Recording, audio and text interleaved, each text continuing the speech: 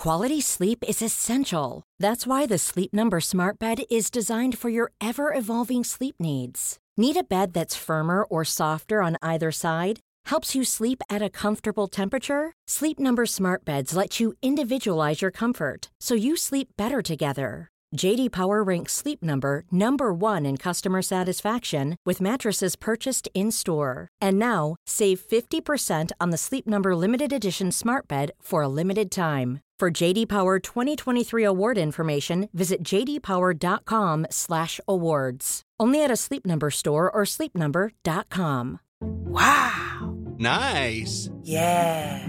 What you're hearing are the sounds of people everywhere putting on Bombas socks, underwear, and T-shirts made from absurdly soft materials that feel like plush clouds.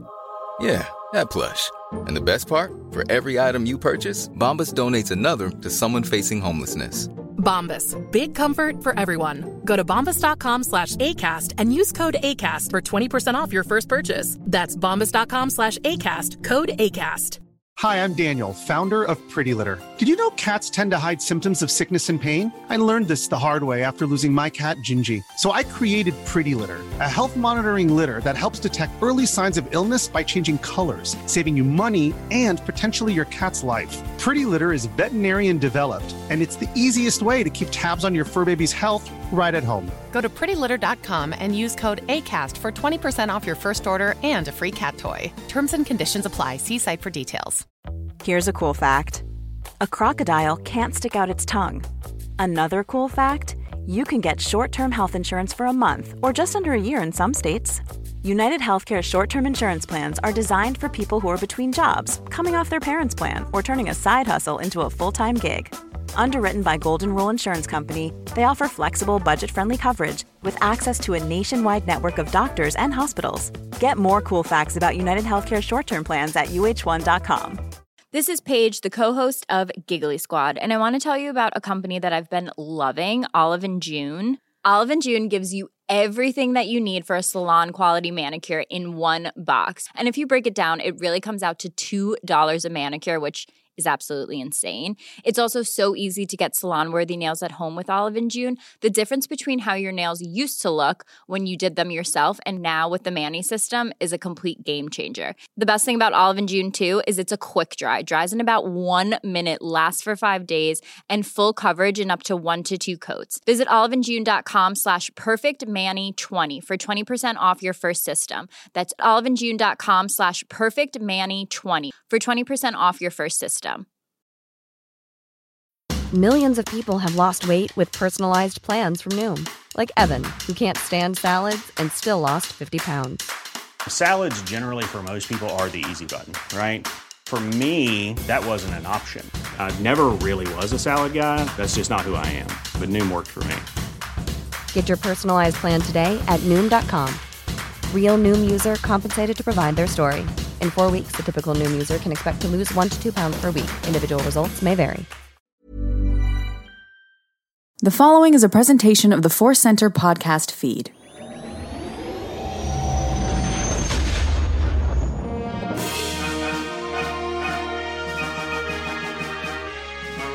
From the center of that galaxy and directly from Mars, this is ForceCenter presents OtherCenter. I'm Ken Knapsack. I'm Joseph Scrimshaw. And I'm Jennifer Landa. And we are here to answer your questions of the other. We're having a lot of fun already celebrating spooky season around here, so we'll see where the questions go. Will they rattle our soul? Will they scare us? Or inform us as they inform you? We'll see. All that's coming your way here. Today's podcast is brought to you by Audible. I love that I just said that podcast like it's some just generic term. Today's podcast is brought to you by Audible. Get a free audiobook download and a 30-day free trial at audibletrial.com/ForceCenter. Over 180,000 titles to choose from for your iPhone, Android, Kindle, or MP3 player. I have a recommendation for you if you'd like to try out a book on us. Speaking of spooky seasons, this book is by Spencer Ackerman. It's called Reign of Terror: How the 9/11 Era Destabilized America and Produced Trump. It's some light reading for your October holiday season, and you can try it out on us and support the show in the process by going to audibletrial.com/ForceCenter. Again, that's audibletrial.com/ForceCenter for your free audio book. That's our Audible. Now we have our Ask, and that's where Joseph slides in here. That is right. You two have both had great Audible recommendations this week. So for next week, I'll try to complete the circuit by coming up with an important but disturbing book about real life events, because we are on a really good roll.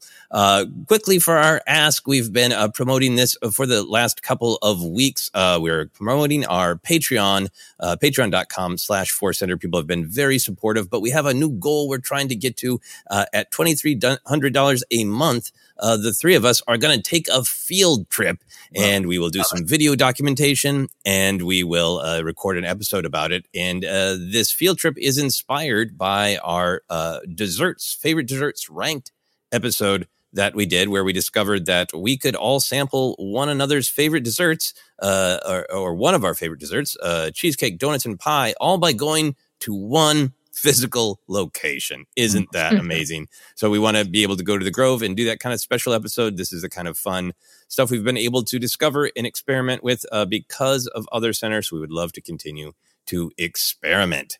That is it. That is it indeed. A lot of fun. I cannot wait for that field trip, and it's going to happen there. You guys are going to have to shut me up, because I'm going to be like, I used to work right here at this corner. Shut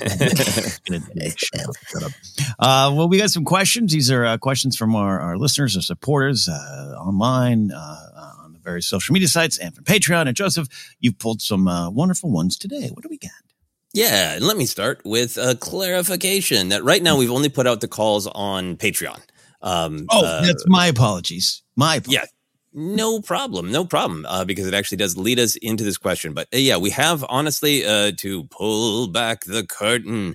We used to post these on Patreon and take two questions from Patreon. And then it was getting way too hard to track them down on various social medias. So for a long time, there was also a thread on Twitter. And then many things have happened to Twitter, including lots of people leaving it, and like some mythical crystal that's been shattered across the lands. I feel like the social media audience is shattered everywhere. Yeah. So for right now, the ongoing post is on Patreon.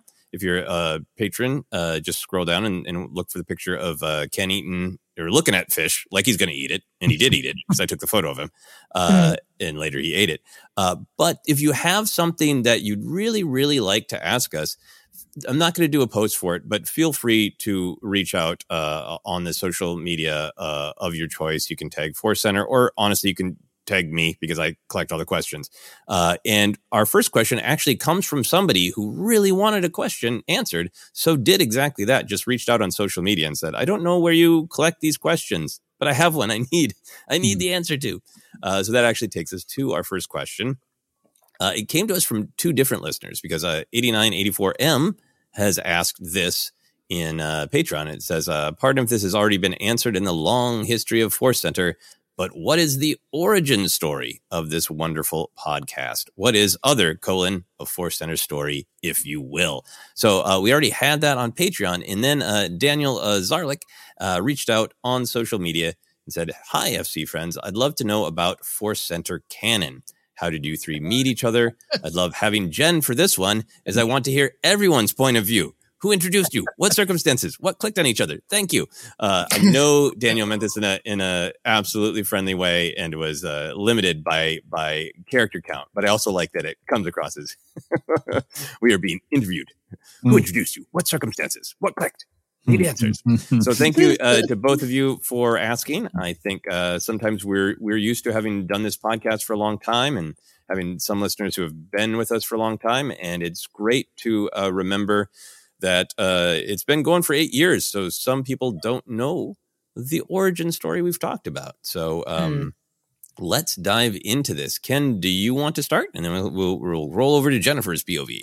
Sure. Yeah, I do. And I yeah, you're right. We've said this in other spots. I think even other podcasts that I forget where and when. And we've been going for so long. When Jennifer came back, remember, she stepped aside, for those who know, to bring a second human into the world and kind of do some other things. And when she returned, there was much rejoicing, as there should be. And I remember there were some people Discord going, this is great. I don't know who this person is. This is wonderful. It's wonderful. So the story's been told. So I definitely want to hear your perspectives, because I feel like a annoying uncle at a party. I've told some of this stuff before, but my journey with ForceCenter begins out of always wanting to kind of do my own Star Wars content, meaning I had done it, once it started become possible, the digital media world exploded and it was great. And I was producing for Schmoes and got to host the Jedi Alliance show with Maude Garrett, which factors how I met Jen. And then the opportunity kind of existed, and meeting Joseph and seeing him on Marvel Movie News was one of the starting points. Anyways, that's all on the table. 2014, Maude Garrett and I were hosting a Jedi Alliance on the Popcorn Talk Network. Maude had to leave the show after about 29 episodes, and then I went solo for a while, but I definitely wanted a host. And when I become a producer of the Schmoes Know podcast in 2012, despite being around the internet world and people kind of either big in the world or working in the world, I not really paid attention to it. And so I started around 2012, like, what's actually out there? Who's got a channel? Who's doing this content? That's when I first started listening to Hello Greedo, who had a lot of great content, and I think has changed and grown as a content producer. This little thing called Star Wars Minute, which explains Star Wars quite well with this young Alex kid. And then in talk, there was a news story of a young girl who, like, at Disneyland, who refused to bow before Darth Vader or something. It was this cute story. And then someone had interviewed that girl, and someone was Jennifer Landa. And I thought, oh my God, this person's great. Exactly what we're looking for. I'd love to reach out. I think I reached out through a back end YouTube business email. And said, exactly. Yes. I said, hi, I'm so-and-so and this and that. And I remember telling my pal Phil Svitek, I said, yeah, I think this could be a replacement for Maude. Like, we could take the show in a new and exciting direction and see what we can do here. I didn't tell Jen this. It wasn't like you're auditioning for a job. We're just like, hey, let's see what's going on. And then Jen walked in 8 3/4 pregnant. Yes. And not that stops you from doing anything, but it was just like, oh, the reality is this probably isn't time. And then I ended up leaving the show shortly after. So, Jen, I'll kick it back to you because, the old Scrimshaw guy, he showed up around that same time too, but you're the first perspective on my journey. Yeah, it's so interesting because around that time, like 2010 and 2012, and it did feel like there were a lot more Star Wars channels suddenly kind of coming up, and it was a fairly small community. And when you reached out to me, it was, I think, on my business, because I was trying to find the email and I couldn't find it. So now that you say that, it definitely was on my old business account. And you were like, you want to come on for Jedi Alliance? I was like, wow, this sounds like so much fun to get to talk about Star Wars with other people as opposed to just like by myself in my room. And I came and I was really nervous because I had never really done that type of panel situation before. And you were awesome. And Ken, you were just so friendly. It was like low stakes, and it just felt like a talk amongst friends. And that was when I was like, wow, this is great. But I was pregnant and I didn't know what was going to happen. And my life did get turned upside down. And then I remember you reached out to me again. And I remember my daughter was just a few months old. It was like in November, I think. And you were like, I'm putting together this show called ForceCenter, and Joseph, who I had met, we're just doing some things. We'd love to have you come on. And I was like, I don't know how I'm going to do this, but it just seems like a lot of fun. And you both were so nice and so different from a lot of the other Star Wars channels, where I was kind of starting to see that some channels were going a very specific direction, a very shall we say negative direction. But you two always were very positive and celebrating the fun. And I just was like, you just that gut instinct where you're like, I feel like these are like-minded people. And so I trusted that it was going to be okay. And you both were so nice about like, we understand you have a new baby. However you want to do this. I was like, okay, all right. Yeah, let's go for it. And that was it. That was the beginning. In 2015 for me, when I joined ForceCenter. Yeah, that's when we launched. I think around October 2015. Like right before Force Awakens, and right into just the explosion of all the great Star Wars talking. I think from my perspective, I had a little bit of a career shift where I had been doing sketches at a sci-fi convention for years, but that was way separate for anything else. And then around 2010, kind of the explosion of the pop culture world we have now. Suddenly I was finding lots of gigs where people wanted stand-up that had something to do with pop culture. And I was having so much fun being like, oh, this is now a part of my career and I get to make jokes. But then I got really tired of just jokes. Like everybody is drenched in costumes of this galaxy far, far away and got all the jokes and all the toys. But I just could not get anyone to like engage. Like I remember particular people being like, oh, isn't it funny that we all, worship this Luke guy, but he's just a wimp and a failure. I'd be like, what?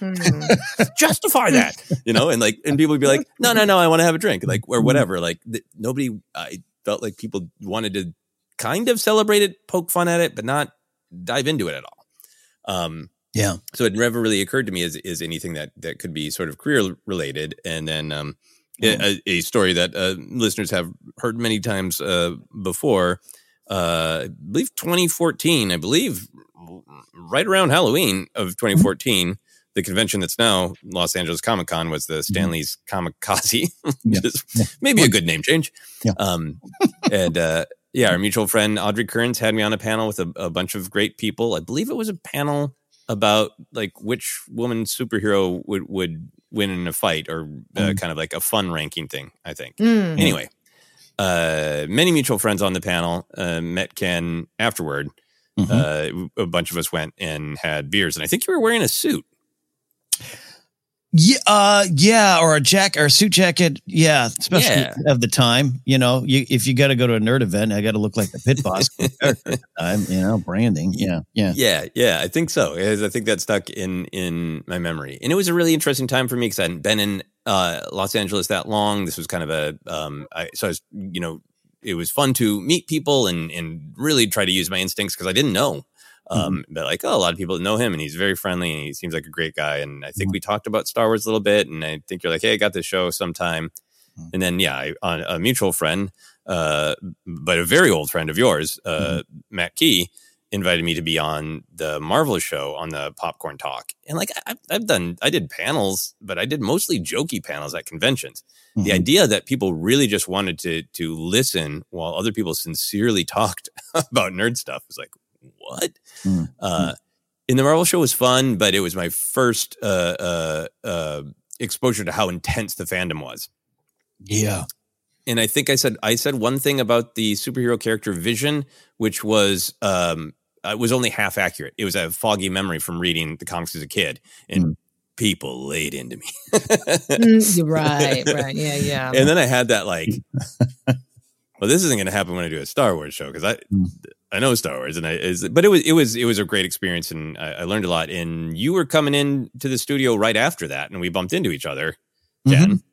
Yeah. And I remember because you were like, yeah, I got to get you on the Star Wars show, and I think that's when I told you about the How Star Wars Conquered the Universe book, which we then went on to love, and eventually had the author on Jedi Alliance. Yeah. Taylor. Yeah. Yeah, so there was the meeting, the circling, and then finally you invited me on the Jedi Alliance show, and kind of threw the doors open to be like, what in Star Wars would you like to talk about? Yeah, and to enter it into public record, we definitely have talked about it before here, but it's like, meeting you, I was my buddy Matt Key and the late great Granny Mahar was on the panel, so I was there hanging out with them, and then. You were so funny, and as a comic, you have we all negative side effect have a tendency to put your walls up, and you're like, who the hell is that funny guy? And there was just there was a couple things you said. I was like, I literally was like, I can't. Why would I be angry towards this person? That was really funny. Really funny. And then we had the beers after, so it worked. And you were great at Marvel. And and what at the time, and Jennifer, you're touching upon it too. At the time, Joseph, you too. Like it was fun, positive, but it was jokey. We'll make our jokes, and Maude and I had made our jokes. We made our prequel jokes, and a lot of people started telling us in the comments, those are our movies. And I was like, well, I kind of secretly like them, but don't we all agree that we should poke fun at them? Like, isn't that what we determined legally that this is what it's about? My thought behind Jedi Alliance was let's talk about the news, but it's also what's better, a X-Wing or a TIE fighter, though a TIE wing would be great too. And it was that kind of fun, let's do it like a half-hour news show type of vibe. Yes. And then when I invited you on, Joseph, come talk with Maude and I, open forum. What do you want? You said, this whole, I think you phrased it as, defend the prequels, which is even then it's a weird statement now looking back. Right. But, and I just remember, sure. Yeah. And then you right then and there started to change how I looked at those films, but also how I wanted to talk about it. It started to change that. It was a watershed moment for me as a fan and how I wanted to go forward in this stuff. Yeah. Yeah, no, I mean, watershed day for me to just be able to really share my opinions. And it had come about because I was on Jackie Kashian's podcast, and she asked me, what I was obsessed with in the moment, and it's like Star Wars, but the prequels in particular, because I'd been watching Clone Wars, and I really had that moment alone in my apartment. It's like, damn it, I like these movies. Yeah, which is why it was on my mind that day, and I had just done Jackie's podcast when you emailed. And that was great fun. And then you, Ken, invited me back on Jedi Alliance multiple times. And one of those times, a May the 4th show. So I believe it would have been May the 4th of 2015. A very pregnant Jennifer was one of the guests. And that show was just, it's May the 4th. I think it was like a 2-hour special, and it was, I believe I met Mark Ellis that day too, and it was just me too. Yeah, and somebody brought us themed beers. Yes. Oh yeah, one of the engineers there. Yes. They were Blue Moon beers. I mean, I didn't have one, but I took a picture of it because I thought it was so cool. I still have it. It's on a bookcase in my bedroom. Oh my gosh, a weird place for a bottle collection, but I live in a small place. And I just thought Jennifer was great. I had the same thing, I think, that Jennifer, you're describing a little bit. I had now been around this world enough to understand and see that there were some people who really, really liked what we're talking about and really wanted to talk about it or celebrate it or joke about it in a positive way. And then I was like, oh, this has become profitable enough that there are sharks here. Yeah. And I had that like, oh, now I've done these been on Jedi Alliance enough and in other shows and podcasts. And it was just the vibe going around everywhere at that time, even trying to get writing work of like suddenly nerd cred was good, where every writing manager wanted to have at least one nerd that they could, hey, you looking for a nerd writer? I got one of those. Right. That suddenly for me, it was a matter of, there were people like, oh, I like you. I think you're funny. But also I feel like if you would get you 10 more followers, you would slide a knife between my ribs. That's the vibe I get from this human. And meeting Jennifer, it was just like, oh, wow, this is somebody who just loves it and wants to celebrate it. And that was, my main memory of meeting Jennifer, of like, this is wonderful. Somebody with, a different perspective from the one that I had of really celebrating the cute side and the weird side and everything that we've talked about and joked about over the years, and just owning it and loving it. And so true and honest, it made a big impression. Yeah. And, the thing around that time, especially was as a woman being in the Star Wars space, was there was a lot of people wanting to get me and say I'm not a real fan. And so I was so careful when I put out a video, and there was a point where I didn't want to make videos anymore because I just felt like if I said one wrong thing, if I got the alien species just slightly off, people would come at me and my comments would be like, you're just a poser, you're pandering, all this stuff. And so when I was invited to come on Jedi Alliance, I was terrified because I was like, what if I misspeak? What if I accidentally say the wrong year that this was released or whatever, right? And because I hadn't really talked about this stuff with people, with friends. And so getting to meet both of you really helped me feel safe. Like it was okay. You didn't question my fandom. And it really, over these however many years we've been doing this, it's helped me become more free and feel like it's okay. It doesn't have to be perfect. Sometimes I do get the species wrong, or I do get a character's name wrong, or I can't remember that episode. It's okay. It doesn't take away my love for this fandom, for this franchise. And so that really is because of you guys. And it's helped me grow professionally and just personally to be able to be like, this is my opinion. This is what I have to say. Take it or leave it. Okay. You can say I'm a poser. You can say I'm not a fan, but I know in my heart that I've been, watching this stuff since I was a child. So it's really, but I thank both of you for giving me the safe space to do that and explore this side of myself that I had never, especially on the internet, which is just already, it can be a scary place. Yeah, no, I'm really, really happy to hear that. And it was such a weird time. And obviously far, far, far worse for women. But it was weird to go from the shame of the 80s and even, for me, most of the 90s of do not let anyone see that you know this much about Star Wars. Right. No one must know that I know Greedo is a Rhodian, kind right. of thing. To, a weird toxic masculine version of you're not a real man if you don't know Greedo is a Rhodian kind of vibe. It's so weird, and I think we're really going to pivot back the other way here of that need to prove your fandom by knowing everything. I think hopefully that is wrapping up. Yeah, I hope so too. Yeah, and it changed rapidly.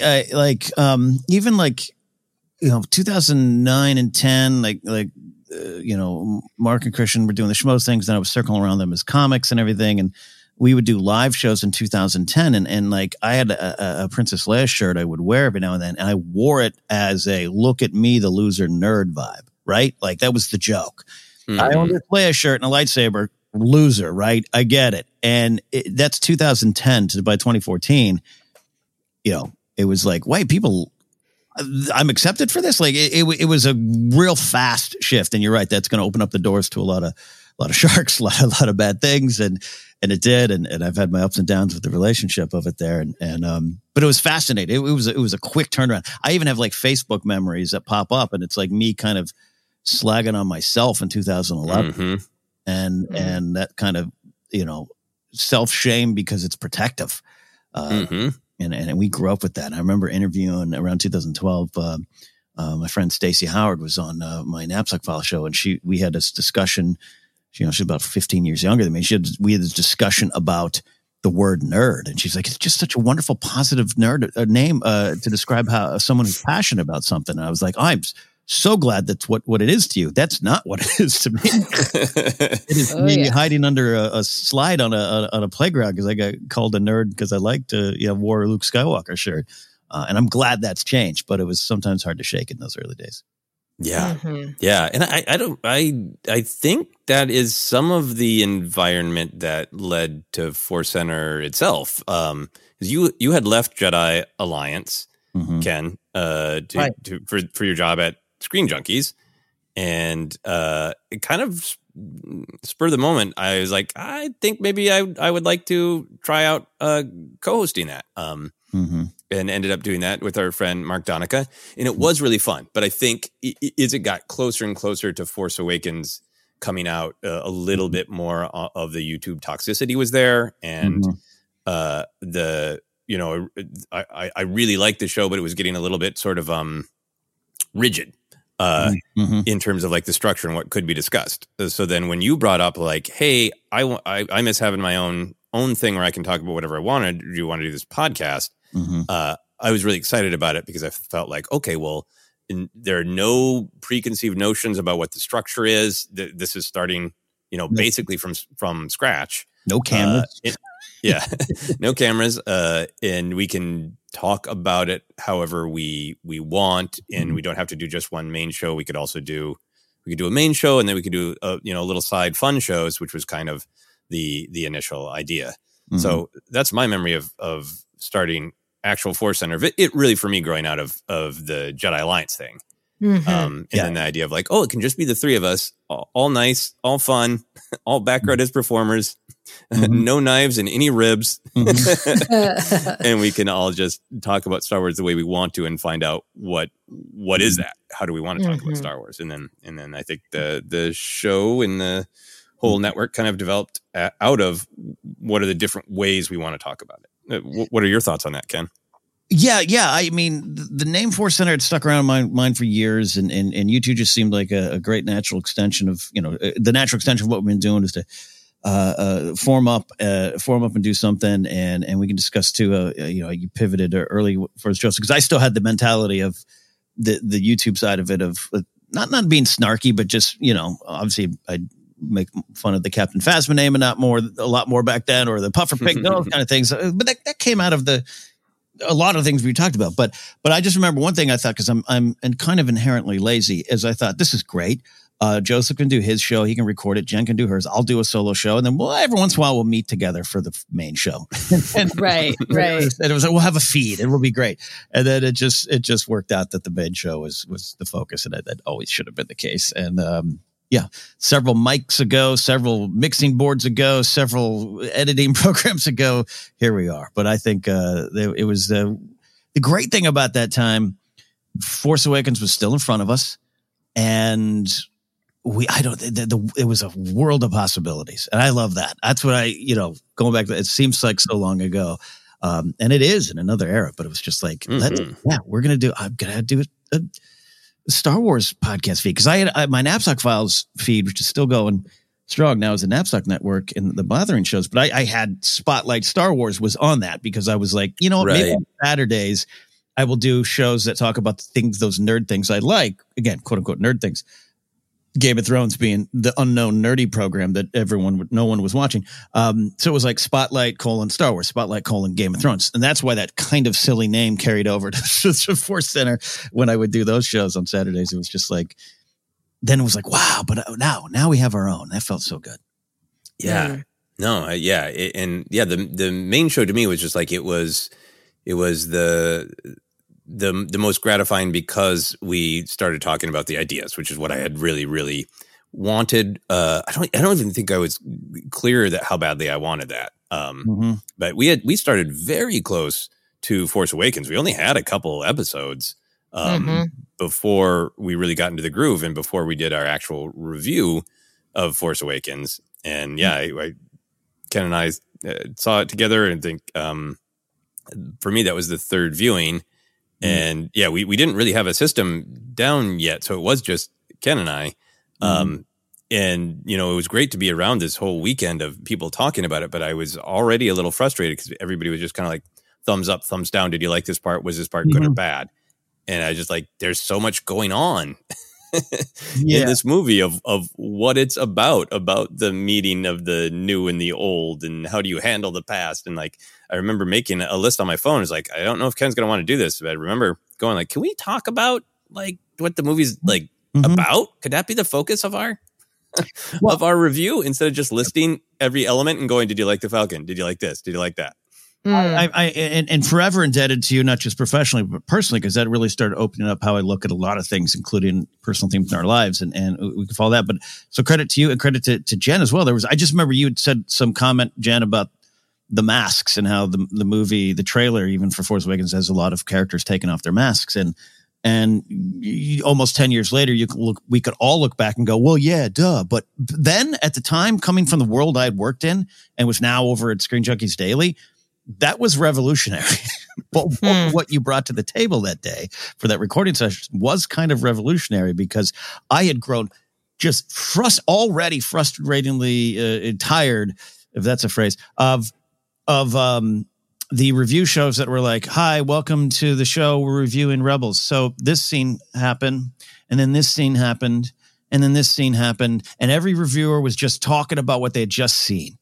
I had thought, well, that's what we do. And I remember Maude and I were sitting, they were wonderful folks. We were sitting on a Rebels review show. And this was before even ForceCenter had formed prominently and officially. And that was going on. And I just was so kind of angry. It was just like, I don't want to do this anymore. I don't want to sit there. And even later on some of the other shows I did, a Collider or Screen Junkies Plus about Game of Thrones, everyone just wants to regurgitate what they just saw, point out Easter eggs, and snark on it. And so when you both, Jen, you had this little statement, and I remember thinking, oh God, the masks! I didn't even see that. And then Joseph, your thought of, can we talk about what's going on in the film? Simple things at the time that changed so much for me personally. So thanks. Yeah, no, it is. It's being focused on it has really impacted my life in a positive way, in the way I think about all art, in the way I think about my own art, in the way I think about art that isn't for me, but other people love. Being able to just say like, well, why? What are they responding to? Even if I don't necessarily like it myself or think it's flawed, all those things have been really helpful. And I think the other thing with the particular beginning of ForceCenter is we eventually got into a rhythm with the main show doing it every 2 weeks, and then moved to I was sorry for you when one job ended, but it was like, hey, but you don't have to physically go to work. Let's start doing this weekly. Yeah. But we all did have our different little shows. Jennifer was doing these great NPR Meet Star Wars investigative journalism about topics. We did the Databank Brawl show for a while, which was really an excuse to just celebrate the weirdos and make jokes. So I enjoyed it too, because it felt well-rounded. We can talk about the deepest ideas.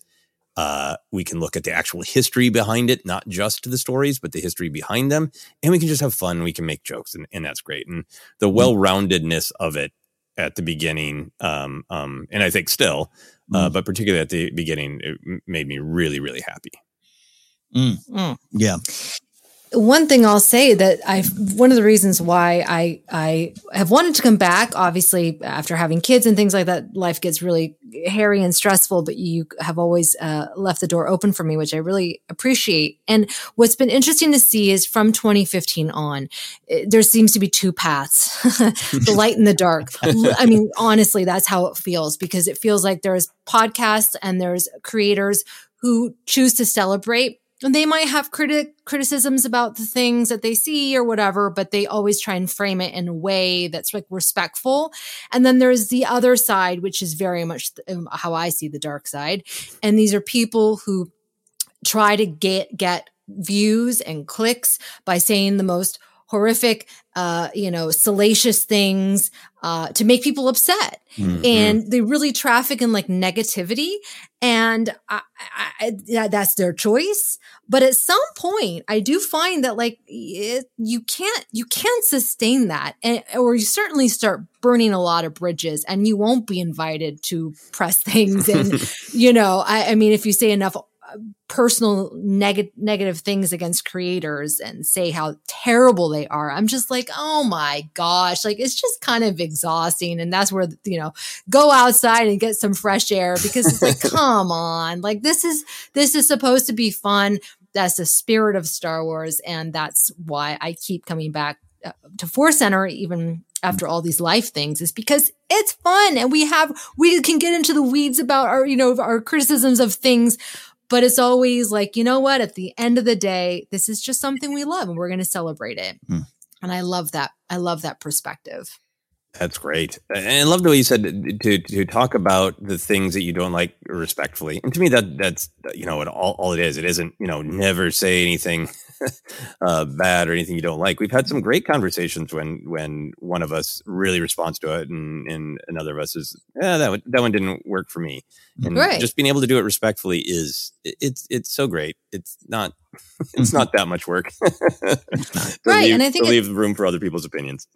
Yeah. And I think it comes from us being creators ourselves. And like, how hard people work to try and put something together, how long they labor over a script, all the crew that's there and the actors and what it took to get this made. And so, yeah, it may not resonate with us, or we may not like this scene, or that performance may not be, it could have been better. Right. But we're going to still be respectful because we know the hard work that went into it. And I don't know. I just have much more sympathy. As a result. Yes, very well said. And I don't like how popular it gets to be to not have a deep, thoughtful analysis of a creator's career. That's one thing. To look at, hey, here are 8 films made by this one artist. What themes emerge? Great. Bring their personal life into it. But what I see so much is this disrespectful, I'm just going to guess this artist did this thing I like because this weird bonkers reason. Or you could tell they were lazy. Like, no. No. Right. This whole lazy thing. I'm like, oh, really? No. To the do you lazy. know how production works? 99% of the time. Like, you might be onto something that there's something off. It's not working for some reason, but it is rarely laziness. I think one of the final things, maybe the final thing, one of the final things I want to say about this whole journey, it's been really gratifying. We're talking about some of the good experiences we had finding one another and other like-minded friends and navigating around some of the people who I think have gone to the dark side.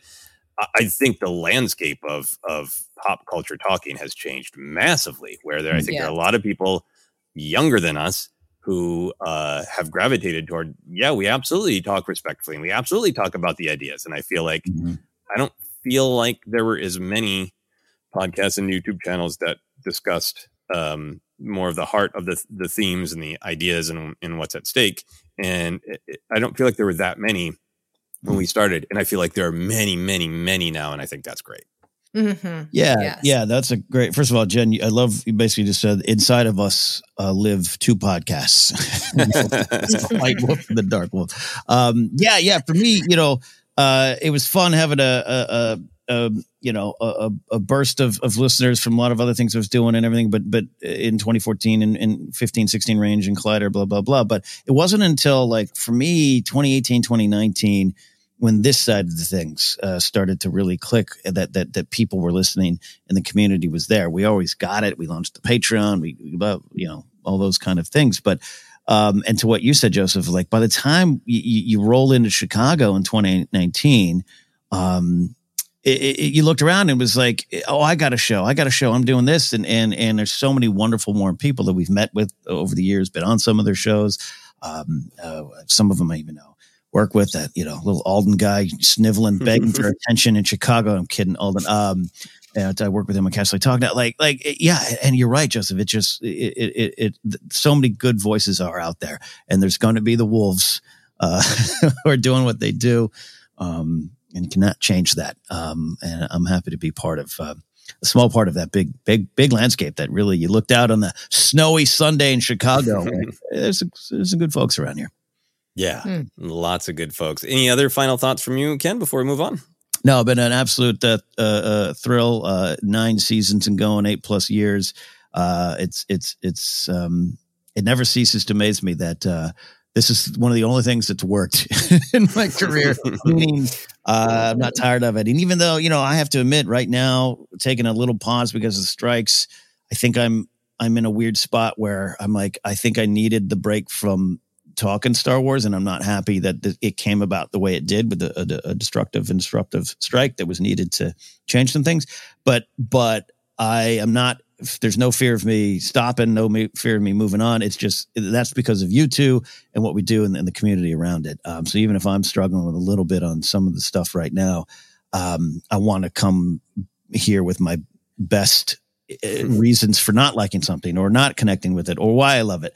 And that drives me, 8 years, 9 seasons later, still drives me. Yeah. Yeah, no, I think we'll be able to have lots of fun conversations about the actual stuff we've missed when both strikes are over, when the SAG after strike is resolved.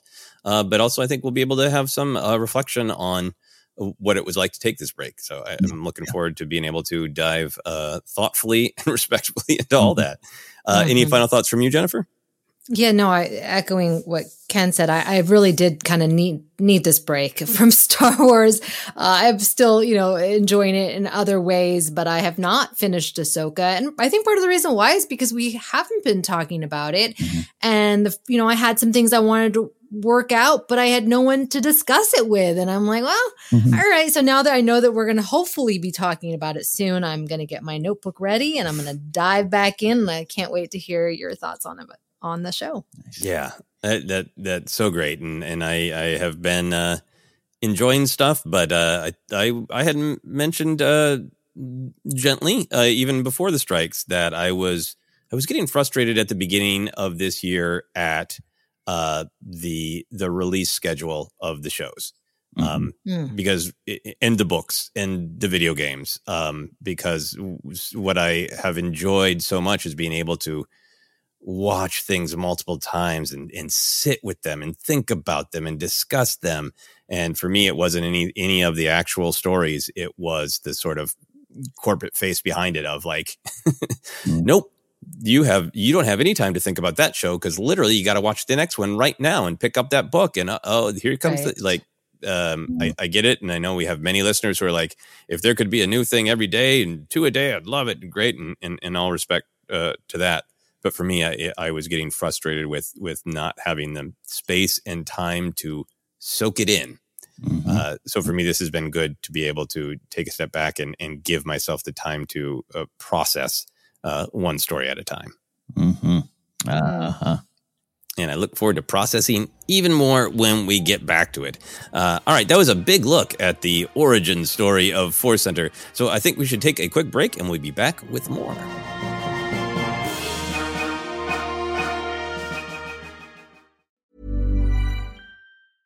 Ryan Reynolds here from Mint Mobile. With the price of just about everything going up during inflation, we thought we'd bring our prices down. So to help us, we brought in a reverse auctioneer, which is apparently a thing. Mint Mobile Unlimited Premium Wireless. How to get 30, 30, bit to get 30, bit to get 20, 20, 20, bit to get 20, 20, bit to get 15, 15, 15, 15, just $15 a month? Sold! Give it a try at mintmobile.com/switch. $45 up front for 3 months plus taxes and fees. Promo rate for new customers for limited time. Unlimited more than 40 gigabytes per month. Slows full terms at mintmobile.com. I'm Sandra, and I'm just the professional your small business was looking for. But you didn't hire me because you didn't use LinkedIn Jobs. LinkedIn has professionals you can't find anywhere else, including those who aren't actively looking for a new job, but might be open to the perfect role, like me. In a given month, over 70% of LinkedIn users don't visit other leading job sites. So if you're not looking on LinkedIn, you'll miss out on great candidates like Sandra. Start hiring professionals like a professional. Post your free job on linkedin.com/people today.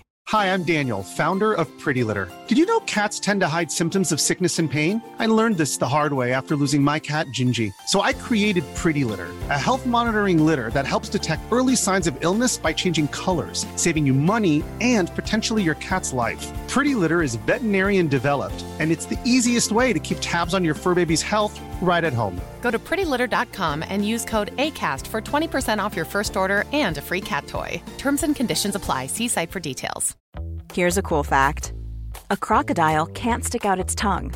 Another cool fact, you can get short-term health insurance for a month or just under a year in some states. United Healthcare short-term insurance plans are designed for people who are between jobs, coming off their parents' plan, or turning a side hustle into a full-time gig. Underwritten by Golden Rule Insurance Company, they offer flexible, budget-friendly coverage with access to a nationwide network of doctors and hospitals. Get more cool facts about United Healthcare short-term plans at uh1.com. Quality sleep is essential. That's why the Sleep Number Smart Bed is designed for your ever-evolving sleep needs. Need a bed that's firmer or softer on either side? Helps you sleep at a comfortable temperature? Sleep Number Smart Beds let you individualize your comfort, so you sleep better together. J.D. Power ranks Sleep Number number 1 in customer satisfaction with mattresses purchased in-store. And now, save 50% on the Sleep Number Limited Edition Smart Bed for a limited time. For J.D. Power 2023 award information, visit jdpower.com/awards. Only at a Sleep Number store or sleepnumber.com. Hey there, it's Michelle Norris. I'm host of a podcast called Your Mama's Kitchen. When I travel, I'm usually looking for a way to find a taste of home when I'm not at home. And one of the things I love to do when I am at home is entertain. And Airbnb allows me to do that. When I was in California recently, I rented a house that had a great kitchen. And when we were sitting around the table, we're all thinking, we're in someone else's house. Someone could be in all of our homes as well. If you have a home, but you're not always at home, you have an Airbnb. Your home might be worth more than you think. Find out how much at airbnb.com/host.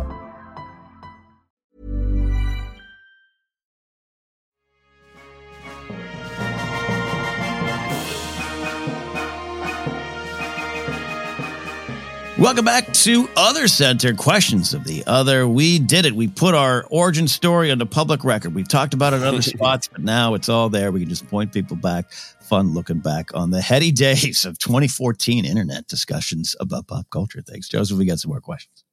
That is right. We've got a question from PQ, who is going to mention it in this question, but it was great to meet PQ at the great convention in Minneapolis, Convergence, a couple years ago now. So PQ says, first off, I didn't think I could love you all more, but OtherCenter is everything I knew I wanted. Thank you for being so open and honest. I knew we shared a mutual love of Star Wars, but OtherCenter just confirms we'd be great pals even without Star Wars. Anyway, enough sappiness, says PQ. On to the question. I've had the great fortune of meeting Joseph at Convergence and was wondering if Joseph brought Ken and Jennifer back to Minneapolis, what would be his perfect weekend of showing them around Minneapolis? Bonus points if Ken and Jennifer have ideas on what they'd want to see in the beautiful city of Minneapolis. Come for the Star Wars, stay for the OtherCenter. Cheers, PQ. Thank you, PQ, for the fun of hanging out at Convergence. And I'm sorry I didn't have even more time. I had a busy convention of shows, but I would love to hang out more when I get back to Convergence. And thank you for the nice words about OtherCenter. I know people are anxious for us to get back to that other galaxy, and I'm anxious to get back there too, but it's been really nice to have all the support for OtherCenter. So with that said, I want to start this question with you, Ken and Jennifer. Have either of you ever been to Minneapolis? I have not. No. Okay. So I want to start from that perspective. Jennifer, what do you, whether it's real or imagined, what do you know about Minneapolis? I know nothing. And I actually honestly thought until I looked it up that Laverne and Shirley was in Minneapolis. I believe it was Milwaukee. Not the same place. No. Not the same place. Slightly different. I wish Laverne and Shirley had been in Minneapolis. That would be another source of great pride. Ken, I assume music led you to know of the existence of Minneapolis. Well, you would be correct, except for one thing: baseball. Yes, that whole winning the World Series when you were young. Yeah, 1987 Twice. and 91. I think my all-time favorite World Series is 1991, Minnesota, Atlanta. And I had some childhood friends that I was real close with, and they had a cousin, Marty. Do you know Marty, Joseph? Not that I'm aware of. He was from Minnesota, but that's the other thing I actually want to ask you. Minnesota just is this catch-all phrase that sometimes just means Minneapolis, that they live in the city there, or just a state. Yeah, it was. So my friend's cousin Marty would come out every summer from Minnesota and tell tales of actually going to the Metrodome to watch the Twins, and I was fascinated with that. Yes. Then later on, music, pro wrestling, comedy. Minnesota overall, but Minneapolis is a hotbed and has been for years, decades of those three things. And I've always had some reverence for the city just based on those three things I love. Yeah, no, I hadn't thought about the World Series. As soon as you said baseball, I was like, oh yeah, I went to one of those parades. Like I can find my home run hanky, which you got a homer hanky? Oh, I do. Yeah, you gotta sell that. Yeah, and I think it was in '87 that school was called off, and my friend and I are like, I guess we could just go downtown to the parade because we don't have school because the baseball team won. Amazing. Yeah. So that was an amazing time. And yeah, the First Ave and the fame of Prince and the Minneapolis Sound and all that. And yeah, I forgot about the pro wrestling connection, but as I've told you before, the influential early in kind of modern pro wrestling, Baron von Raschke, the Baron. Yeah. Wonderful, kind, gentle giant of a man. There was a show about his life at the History Theater, and I was one of the actors, and he himself was in it, and we got a standing ovation every night. And it was not for me or any other actor; it was for Baron von Raschke. Yeah, great. So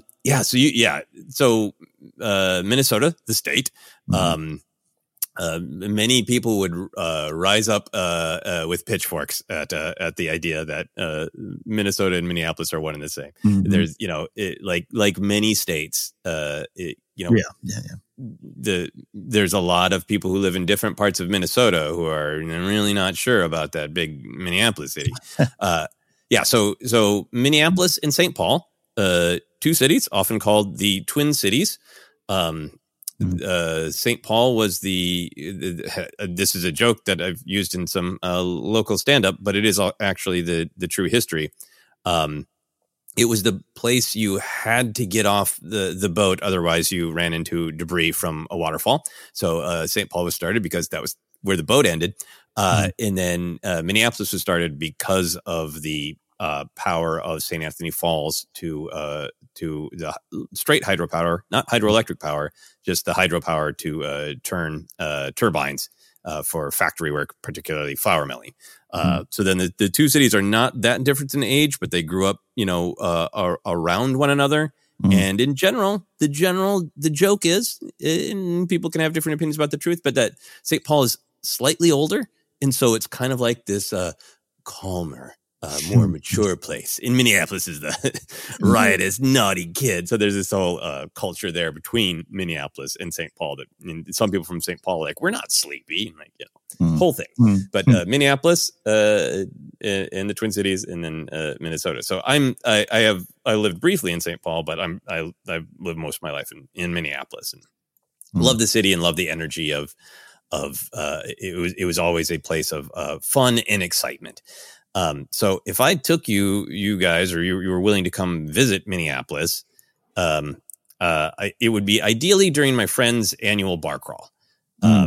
Because we're now all of the age, like a lot of people go on the bar crawl and do not have a single drink, or they have one at the beginning or at the end, because it isn't about proving anything alcohol wise, but it remains a lovely summertime walk through some of the most beautiful in major parts of Minneapolis. So for PQ and other people who know Minneapolis, we would normally start out in northeast Minneapolis, which is right on the Mississippi River, and then we would cross over the Hennepin Avenue Bridge or the Stone Arch Bridge, and then we would go into downtown Minneapolis and then into uptown. So it's a really, really nice walk past lots of beautiful and famous parts of Minneapolis. And in particular, the places that I would want to take you guys, and I want to see what you think of this. So there's a over the St. Anthony Falls. The falls are still there, but there's a concrete apron put on them years and years and years ago, so that they didn't collapse. So it's a very weird looking waterfall. It's like a little ramp. It looks like a giant made a toy in the bathtub. But then there's this bridge called the Stone Arch Bridge, which was built in 1883 by James J. Hill for railroads, but it was converted to a pedestrian bridge. But it's right over the Mississippi. You get views of the Pillsbury Mill and the original General Mills mill. All this history, all these old buildings, the beauty of the river, there's weird falls. If I told both of you, I'd like to take you on a walk across an old railroad bridge, would you both be like, sounds fun? Or would you be like, we have other needs? Oh, yeah. I'd do it. Oh, yeah. You would? Yeah. I don't know. I'd like to sit at a cafe, go to a restaurant. Well, you are in luck, because if we walk the right way, there's one of the oldest restaurants in Minneapolis, the Astor Cafe, which is just a beautiful place we could sit and have a nice drink. Yeah, there's a bookstore that I love, Uncle Hugo's, Uncle Edgar's, that I could take you guys to. There is there's a speakeasy bar called Volstead's. Volstead is the politician from Minnesota who actually started prohibition in the government. So it's kind of one of our claims to infamy. Sorry about that, nation. Anyway, yeah. Almost everything else is sort of like lots of little restaurants and places I love. So, but I would want to know what I would try to show: the spirit of the city, the lakes, the rivers, the beautiful summer, and see what you guys both thought. But then I would give in and I would take you to the Mall of America. Do you guys want to go to the Mall of America? Oh, absolutely. Yeah. Okay. Yeah. See, this would be good for me because I get real grumpy about it, because the Mall of America is a large mall. There are some rides in it. It's great. Oh, wow. I have friends who work there and they do a great job. It's a great place, but sometimes it's like when people are like, I tell them about the Stone Arch Bridge is full of history. It's where Betty Crocker and the Doughboy were born, and there's a waterfall, and it's the reason we're here. And they're like, yeah, but I want to see a large Nordstrom's. Like, I'd like to see that. Yeah. Yeah. So I would take you. I would take you to the history that I care about, and then we can go to the Mall of America, which has its own history. Yeah. And Ken can walk me through the security concerns of Mall of America. Well, do you remember in the mid 2000s there was a reality show about the security department there? Was there? Yeah, absolutely. No? It lasted like 1 or 2 seasons, and I loved the show, and I was during the height of my security career. It was fascinating. So I would absolutely want to go see it. Yeah, and I want to experience the history too. And for me as a music fan, Semi Son I could talk about, but one of my favorite bands of all time is The Replacement. So to go to First Ave, to the First Avenue music venue that just absolutely launched so many careers, I'd have to see that. And then I have to walk a Skyway because of the Replacement song Skyway, which I've explained before. I had no idea really what that meant when I'd sing the lyrics when I first heard it in the 90s. But yeah, I'd have to experience all of that. Oh yeah, no, that would be great. I'm planning the route now for this future day. Any other final thoughts, Jennifer, about field trips in general? What would you say that Minneapolis's food is? What would be the, like if we're talking about Chicago and pizza, New York and pizza and bagels, like what would be Minneapolis? There is a kind of Minneapolis, Minnesota pizza that is mostly just, in my opinion, very cheese heavy, but very, very good. There's an extremely large Somali population in Minneapolis, so there's a lot of great Somali food. And Minneapolis is there's been some great Mexican food I've had there, made by actual people from who have heritage in Mexico. So I would try to take you to some of those places and get your opinion on that. Yeah, that sounds delicious. I like it. Yeah, multicultural. Yeah, you could have a very multicultural selection, and then we could have also then the Juicy Lucy. Do you guys know about Juicy Lucy? What? The food item? Yeah, and I want one. Okay, yeah. What is it?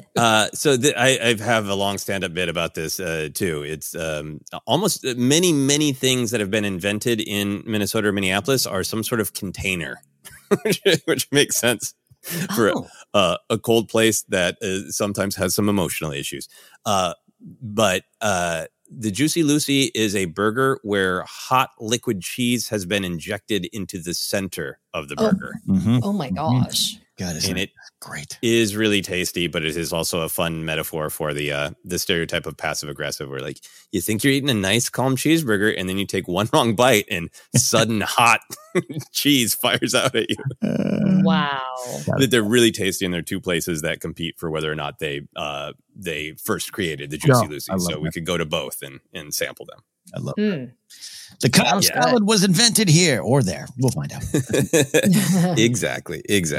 All right. Thank you, PQ, for the question. And thank you, everybody, for letting me go on about Minneapolis. We go to our final question from James Pasqualucci, who says, hello there, OtherCenter.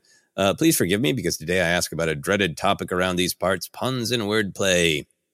To anyone who has listened to Joseph and Ken for quite some time, they know how unfavorably you look upon these attempts at humor. I still won't forget when Ken said puns were party tricks. While I am personally a fan of puns and wordplay, I'm curious on why they don't work for you. I know they don't, but I can't recall the specific reasoning. Why do they not stylistically or functionally work for you both when used? Can't wait to hear your discussion. And thank you for the amazing podcast while the strikes are going on. Thank you for the question and the support, James. I'm so glad to dive into this, and I'm so glad to get Jennifer's take, too. I do want to start with something perhaps controversial, Ken. This is something that I've been meaning to talk with you about for a while because I am with you on puns. I think wordplay is a much larger umbrella. So I would say I'm not a fan of puns, but there's a lot of wordplay I like, and there's a distinction to be made. So I will share some thoughts on that, but I want to bring you in here, Ken. What do you think when you? I think, how do you define puns and wordplay? What do you mean when you say that? It means I judge your comic take. No. Because I have a comic friend. I have a comic friend who puts out little clips, not even like video clips. He puts out like quotes from his stand-up stuff. And it's like wordplay stuff, and it's creative. And I had this discussion with our buddy Alden Diaz. We actually had an interview and we talked about this on air. I do think it's a skill, even puns. We talked about the history of the show. Maude Garrett and I hosted Jet Alliance. She is a pun monster. You get her going on her Admiral Akbar pun routine, she'll go 20 minutes giving you puns. And the joy in her face is worth the journey, I guess. And I can't come up with it all. My buddy Josh McCouga lives for puns, and he's good at it. I can't do it. So I'm with you on that. The dividing line. I look at this one friend of mine, Johnny, he's a comic, and I'm like, I get it. I just don't know what you're saying, and I don't know what it's all the purpose of it all, and it just tweaks my brain. Yeah. So Jennifer, I want to get you in here for a second, but just for my obsession with puns and wordplay, I think what you might be responding to, Ken, in the distinction for me is. In my comic theory course I took in college, the definitions used for different jokes were, is this an innocent joke or a tendentious joke? Tendentious meaning to have meaning or even to attack something. And the important difference to me is puns are almost always wordplay. They are simply creating a contrast between two words even sounding similar. There's more to the whole culture of puns we can talk about.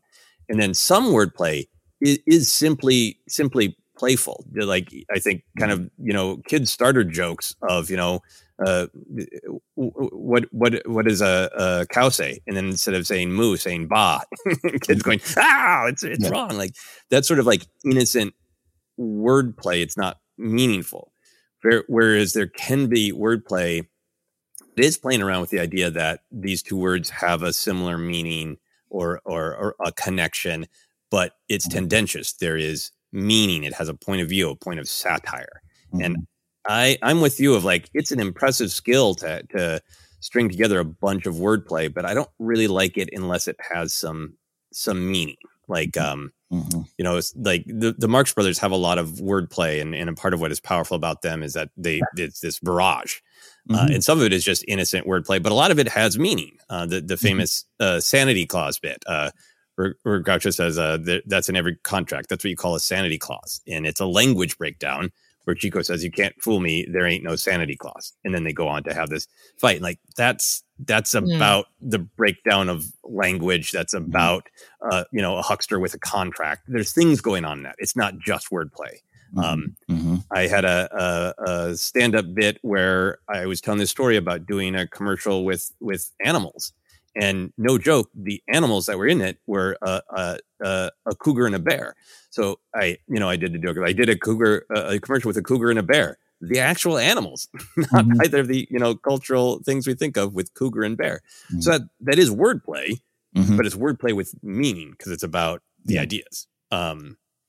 So does that distinction make sense between wordplay that has meaning and wordplay that is just we're twisting words around for fun? Yeah. For me, it does. You mentioned like the Marx Brothers and stuff going back then, where that's how you were making your points, but getting away with it because you weren't allowed to make some of those points or something like that. Stuff of that. I think of that stuff in that era. Even comedians of that time. So I'm there for that. It's all about meaning, and sometimes the meaning is just joy. Right? Like I'm not, when I see people doing it, I don't get angry. One person thinks really good about it publicly. I don't know her. We have a lot of mutual friends, but Kelly Knox, Star Wars author, and she loves doing the Star Wars puns and wordplay. And I see them. I don't groan. I go, yeah. I move on with my day, and I don't need to take anyone's joy away. And I think there's value in just joy. And again, I think she's very good at them. But to what you're saying, anything that has a greater purpose is going to be more interesting to me. And unfortunately, a lot of the punsters I've been around, it's just like a gnat flying around your face. Well, let's put a pin in the gnat, because that's the big thing for me is I prefer jokes that have some meaning, even if they're simple and straightforward. And I don't love them, but I'm fine with just, it's a pun. It's just a wordplay. It doesn't mean anything. It's more some of the cultural baggage around the puns that gets to me. But I want to bring Jennifer in here. How do you feel about puns in wordplay, Jennifer? And do you make a distinction on how you define them? I love them all. I think that they're really fun. I like the musicality often that comes with them. To me, I feel like there's something clever about it. It's just the playing of words, which is always interesting when you look at the English language and, a double meaning of a word, or like for a pun, the pigs were a squeal. Like, it's just silly. And I come from Second City, which was a groan is as good as a laugh. so if I can make someone that might explain some Saturday Night Live sketches to me, and my strong opinions about those. Yeah. So I mean, I like it. I'm always impressed with people who are able to do puns and who do it so effortlessly and so quickly. And whenever I come up with one, usually accidentally, I'm delighted. I'm like, I did it. I don't know. It's like finding I don't know how to describe it. Finding a prize in the Cracker Jack box is such a wonderful little surprise. I have no problem with it. I guess anytime that anybody takes the effort or tries to make someone laugh, I appreciate it, because I know making people laugh is really freaking hard. So, I appreciate all forms, I guess. Yeah. And I appreciate the perspective of like, let's have fun and be silly. And I think they don't bother me when there's somebody just having fun and being silly, and they don't amuse me, but they don't bother me. I have a friend who he's not often like this. He likes wordplay. He's a very literary guy, and I think he can speak eloquently about the tradition of it in Irish literature, even of all the hidden meanings by twisting words around. It's not a particularly original joke, but anytime that somebody posts on social media, do you validate joke and the double meaning of parking and God, yes, we all need validation. Not an original joke, but it kind of makes me laugh every time because it's emotional. But my friend had one night where he was just like, I'm going to do puns. And the one he kept trying to get a laugh from is, what the problem with philosophers is? They put Descartes before the horse. No. What the problem with what is? The problem with philosophers is they put Descartes before the horse. He would have loved you, Jennifer. That's funny. That's cute. I like it. Right? But it means nothing. It's just I found a philosopher's name, and I'm talking about philosophers, so it's innocent wordplay. I think that particular evening, my friend embodied what I think you're reacting to, Ken, is the joke wasn't the good-natured wordplay that Jennifer laughed at. The joke was he was going to keep saying it until we laughed. And it was weird. This cultural thing with puns where there is a thing attached to it for some people, not saying all people by any means, but for some people of, I'm going to say something that I know the people around me don't find funny, and I'm going to insist that they laugh. And the joke is that I'm not funny, but I insist people laugh. Wow. Weaponizing their puns and wordplay. Wow. Yeah. Ken, is that what you're talking about? Often. And I've named the names of people who I love, so I'm going to exclude them from this list. But often the punsters follow up their puns. Actually, I should say follow up the silence to their puns with, oh, come on, right? And I'm always like, no, I'm not going to come on with you on this one. I get what you did. You took a word that sounds like the other and you put it, yay. No, I'm not. And that's what drives me. It's crafting bits is hard. And this, again, you're mentioning like the Marx Brothers. I grew up on watching some of that stuff and not getting it because it was that was the point of the wordplay. It wasn't for a 10-year-old. It was for the, adults trying to circumnavigate film codes and stuff like that. Yeah. That's work. That's smarts. That's intelligence. That's something. And I just don't, God, it drives me crazy. And that's why I described it as a party trick. Because I'm equally as grumpy about magic tricks. Oh yeah, I don't like magic tricks. I've been invited to the Magic Castle so many times, and I do want to go one time, but I'm always like no, because every magician I've met off stage is still on stage, and they're still pulling out. There's one guy used to go to these parties, and every time you talk to him, he'd be like, "Hey, do you want to see a trick?" And I'd be like, "Nah, I'm good, man." And he'd still pull, and he'd insist, no, pick a card. You can come see me at the Magic Castle. I'm like, I'm not dressing up in a suit because you have to, and go get a steak to watch you do a card trick, man. I'm not doing it, and I'm not doing it at this party. And it just, and then you turn the corner, and there's someone going, here's a pun. Come on. And it's the same energy. Is it because you're around a lot of comedians? Do you think that you encounter more of these terrible punsters? I mean, no. I think, I don't know. Because not all, trust me, comics drive me crazy too. Joseph's touching on it. It's just, I don't mean to be just an a-hole about it, but I'm just like, you're wasting my time. You're not saying anything important. There's war in Ukraine, and I got to pick a card at a party. Stop. Yeah, I feel the same way about magicians. Yes. Do something with your art. Is it the always on stage thing with with magicians that you've encountered, Jennifer? I don't like being held captive to watch, your trick. And then I just don't like it. And if the person's not good and then I have to pretend like it is good, I don't like that. The puns don't bother me though. I don't mind a pun. Maybe it's because I haven't encountered these insufferable.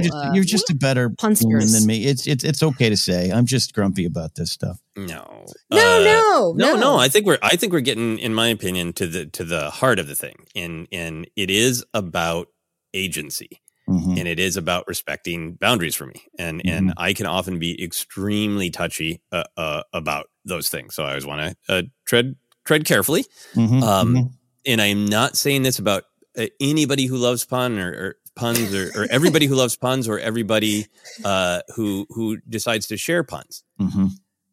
I think the thing is maybe, Jennifer, you've encountered people who tell a pun, you legitimately like it, you laugh, and you're done. The social contract has been completed. The exchange is done. Yeah. They made a joke, then you had the agency to make a choice. Your honest choice was to laugh. What I've encountered many times is people say their joke. I use my agency to, I'm sorry, I honestly didn't find that funny. And I'm a people pleaser. So it's not fun for me to not find it funny.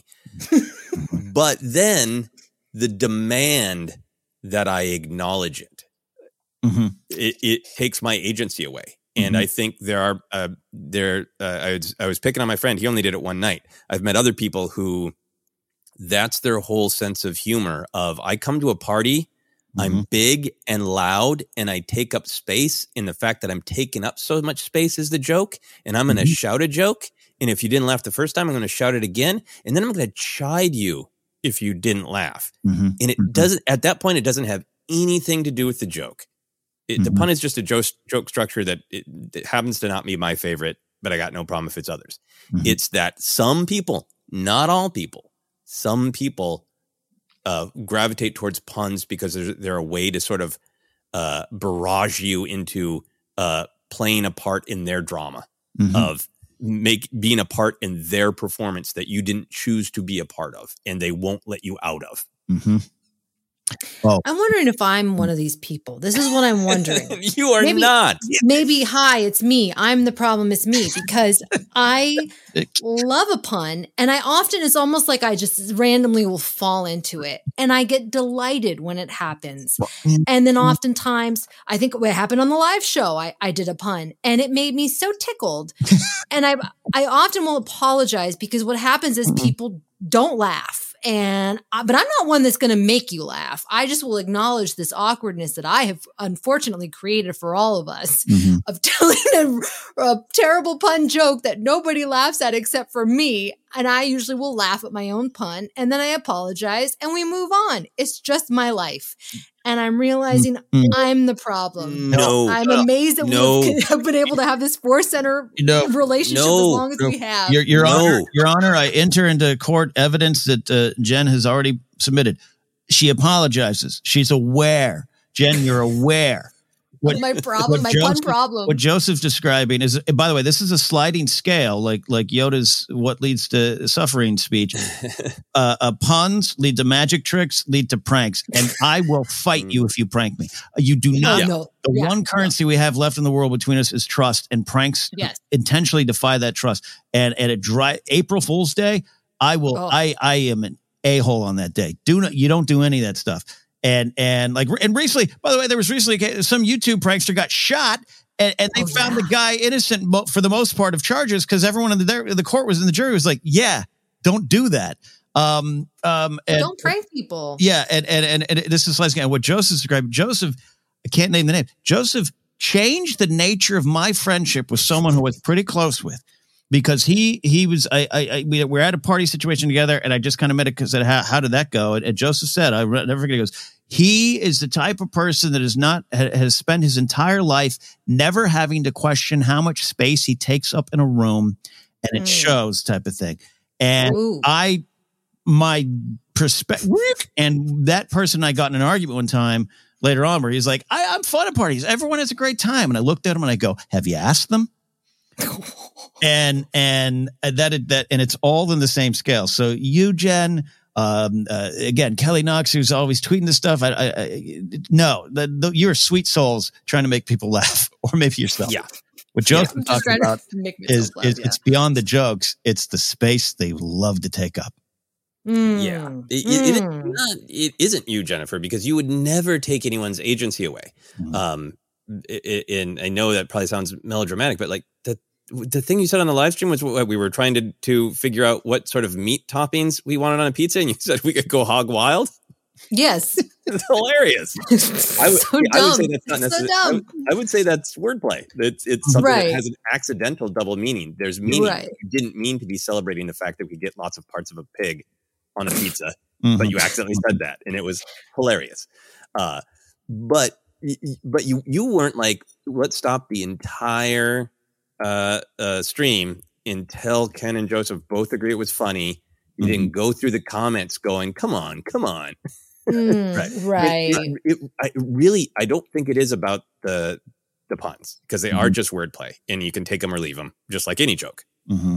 I think we're really gravitating with the magic tricks, and frankly, by far, men who use this as you have to react the way I want you to.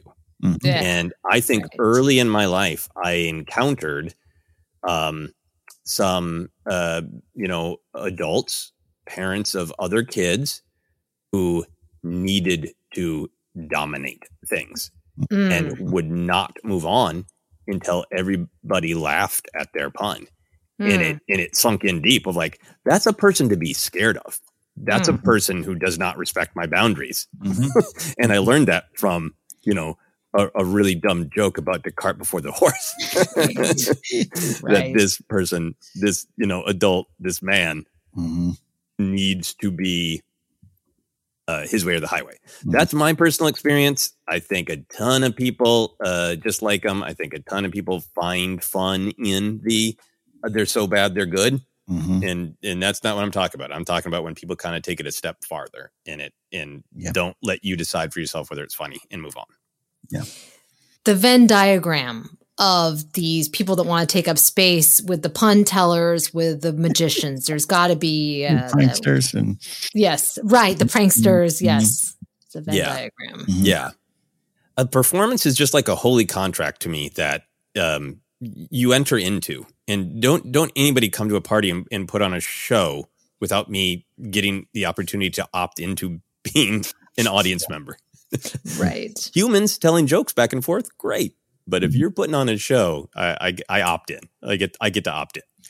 If I have to put down my shrimp cocktail and my fork to pay attention to you, and I had no choice. We got a problem. Yeah. Right. Like live music. Sometimes you want to have a nice meal, and all of a sudden now you're a part of this show that you never knew you were going to be a part of. That's when I actually bristle, is live music. Especially if they're not good and I don't like what they're singing.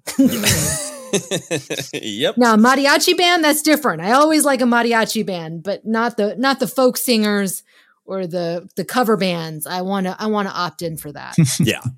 Yeah. So a complex topic. I know we have lots of listeners who like puns. I know we have lots of listeners who like that they are dad jokes, that they're this fun way for you to relate. I am not talking about every pun. I'm talking about these specific circumstances. Ken, help me dig myself out of a hole. No, because this does. If you think it applies to you and you're listening, it probably doesn't. Because if you're aware of it, then you're like Jen said, you're probably not the problem. The folks that aren't aware of it they're going to continue to be unaware of the problem. We're never here to take them a joke, but it's a serious thing for me. It starts with something as simply as a pun, and my alarm bells go up. So we're just sharing. This is what OtherCenter is about. We're pulling back the curtains. No hurt feelings needed, but this is a great question because it's a one I have a lot of passion about. Yep. Yeah. And so bottom line for me, there's a ton of wordplay I like. I particularly like it if it has any sort of emotional or cultural meaning or parody or satire to it. There's some just fun, innocent wordplay that I like because it's just silly. It's just you said something that's wrong, but it doesn't mean anything. There's some puns I don't like, and I'm fine with not liking them as long as nobody tries to physically actually elbow me in the ribs or, emotionally elbow me in the ribs and demand I react a specific way. That's the thing that I don't like ultimately. Yeah. Jennifer, any final thoughts from you on puns and wordplay? No, but now I'm going to be on the lookout for these people. I'm sure that, I'm sure that I have encountered them. I just didn't really realize it just because I found them so annoying that I just tuned them out and their wordplay and puns. Yeah. But yes, I'm sure that I have come across these people. Yeah. You know what? I'll end on a positive note. My friend, comedian, musician, Mike Furman, phenomenal at wordplay. His mind just works like that, and he absolutely loves it. He loves puns. He loves every kind of wordplay. He has a live performance that he does to video, which is just this sort of a show-stopping thing. His song is just called Chicken Monkey Duck, and he, in this fun rhythm, sings the word chicken monkey duck in different orders, but it's perfectly timed to a video playing in the background of different images of chicken monkey duck in this like great comedic procession of images for chicken monkey duck. He's phenomenal. He does music that's for kids, for families, for all ages. I love Mike Furman. I love his jokes. If you like puns and wordplay, go Google Mike Furman and you will be delighted. Yeah. PHIRMAN, Mike Furman. All right. That is it. Ken, do you want to let people know where they can find us? That's yes, that is it. That is it. Send your angry letters to us, Karen, at Twitter, ForceCenter Pod. We're on Threads as well, ForceCenter Pod, Instagram and YouTube as well. Facebook page is ForceCenter Podcast, available on a lot of different spots. If you want to listen to us, Apple Podcasts, Google Podcasts, and the like, just search, you'll find us. Merch available at tpublic.com/user/ForceCenter. And you can support us directly at patreon.com/ForceCenter. Follow me at Ken Napzok or go to my website, kennapzok.com. Have my comedy EP being released shortly. Special edition available on Bandcamp. My website has all the information and upcoming comedy dates as well in New York City, Seattle, and beyond. No wordplay or puns in those acts. Maybe. I don't know. Jen, where can they find and follow you? You can find my ridiculous puns and wordplay on TikTok at Jennifer Landa 1138, YouTube and Instagram at Jennifer Landa. And Joseph, take us home. You have stood strong with us here on puns and pranks and magic trick. Well, I think you're a little more open to magic, but where can I find and follow you? I like magic when I can opt into the performance. When you can buy it. If I was at a party and somebody was just like, I understand you're in the middle of a conversation, but I'm going to make a quarter come out of your ear, that I would need to be physically restrained. I decided. You've met him, then. You've met him. All right.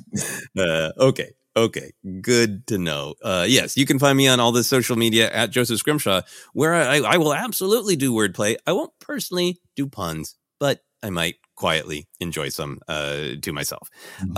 You can also find me this weekend in Portland, Oregon at the H.P. Lovecraft Film Festival, the short horror film I worked on with a bunch of amazing people. The Nightmare Doorbell is having 2 screenings at the H.P. Lovecraft Film Festival, 7:30 p.m. on Saturday, October 7th and 7 p.m. on Sunday, October 8th.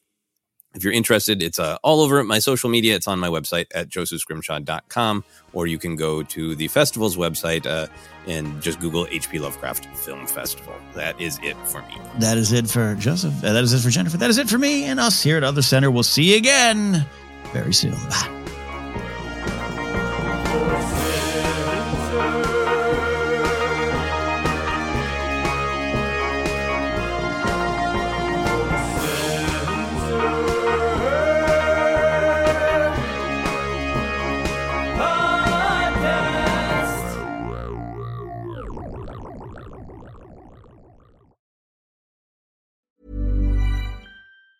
Hi, I'm Daniel, founder of Pretty Litter. Did you know cats tend to hide symptoms of sickness and pain? I learned this the hard way after losing my cat, Gingy. So I created Pretty Litter, a health monitoring litter that helps detect early signs of illness by changing colors, saving you money and potentially your cat's life. Pretty Litter is veterinarian developed, and it's the easiest way to keep tabs on your fur baby's health right at home. Go to prettylitter.com and use code ACAST for 20% off your first order and a free cat toy. Terms and conditions apply. See site for details. Planning for your next trip? Elevate your travel style with Quince. Quince has all the jet-setting essentials you'll want for your next getaway, like European linen, premium luggage options, buttery soft Italian leather bags, and so much more. And is all priced at 50 to 80% less than similar brands. Plus, Quince only works with factories that use safe and ethical manufacturing practices. Pack your bags with high-quality essentials you'll be wearing for vacations to come with Quince. Go to quince.com/pack for free shipping and 365-day returns. Mom deserves the best, and there's no better place to shop for Mother's Day than Whole Foods Market. They're your destination for unbeatable savings, from premium gifts to show-stopping flowers and irresistible desserts. Start by saving 33% with Prime on all body care and candles. Then get a 15-stem bunch of tulips for just $9.99 each with Prime. Round out Mom's menu with festive rosé, irresistible berry chantilly cake, and more special treats. Come celebrate Mother's Day at Whole Foods Market.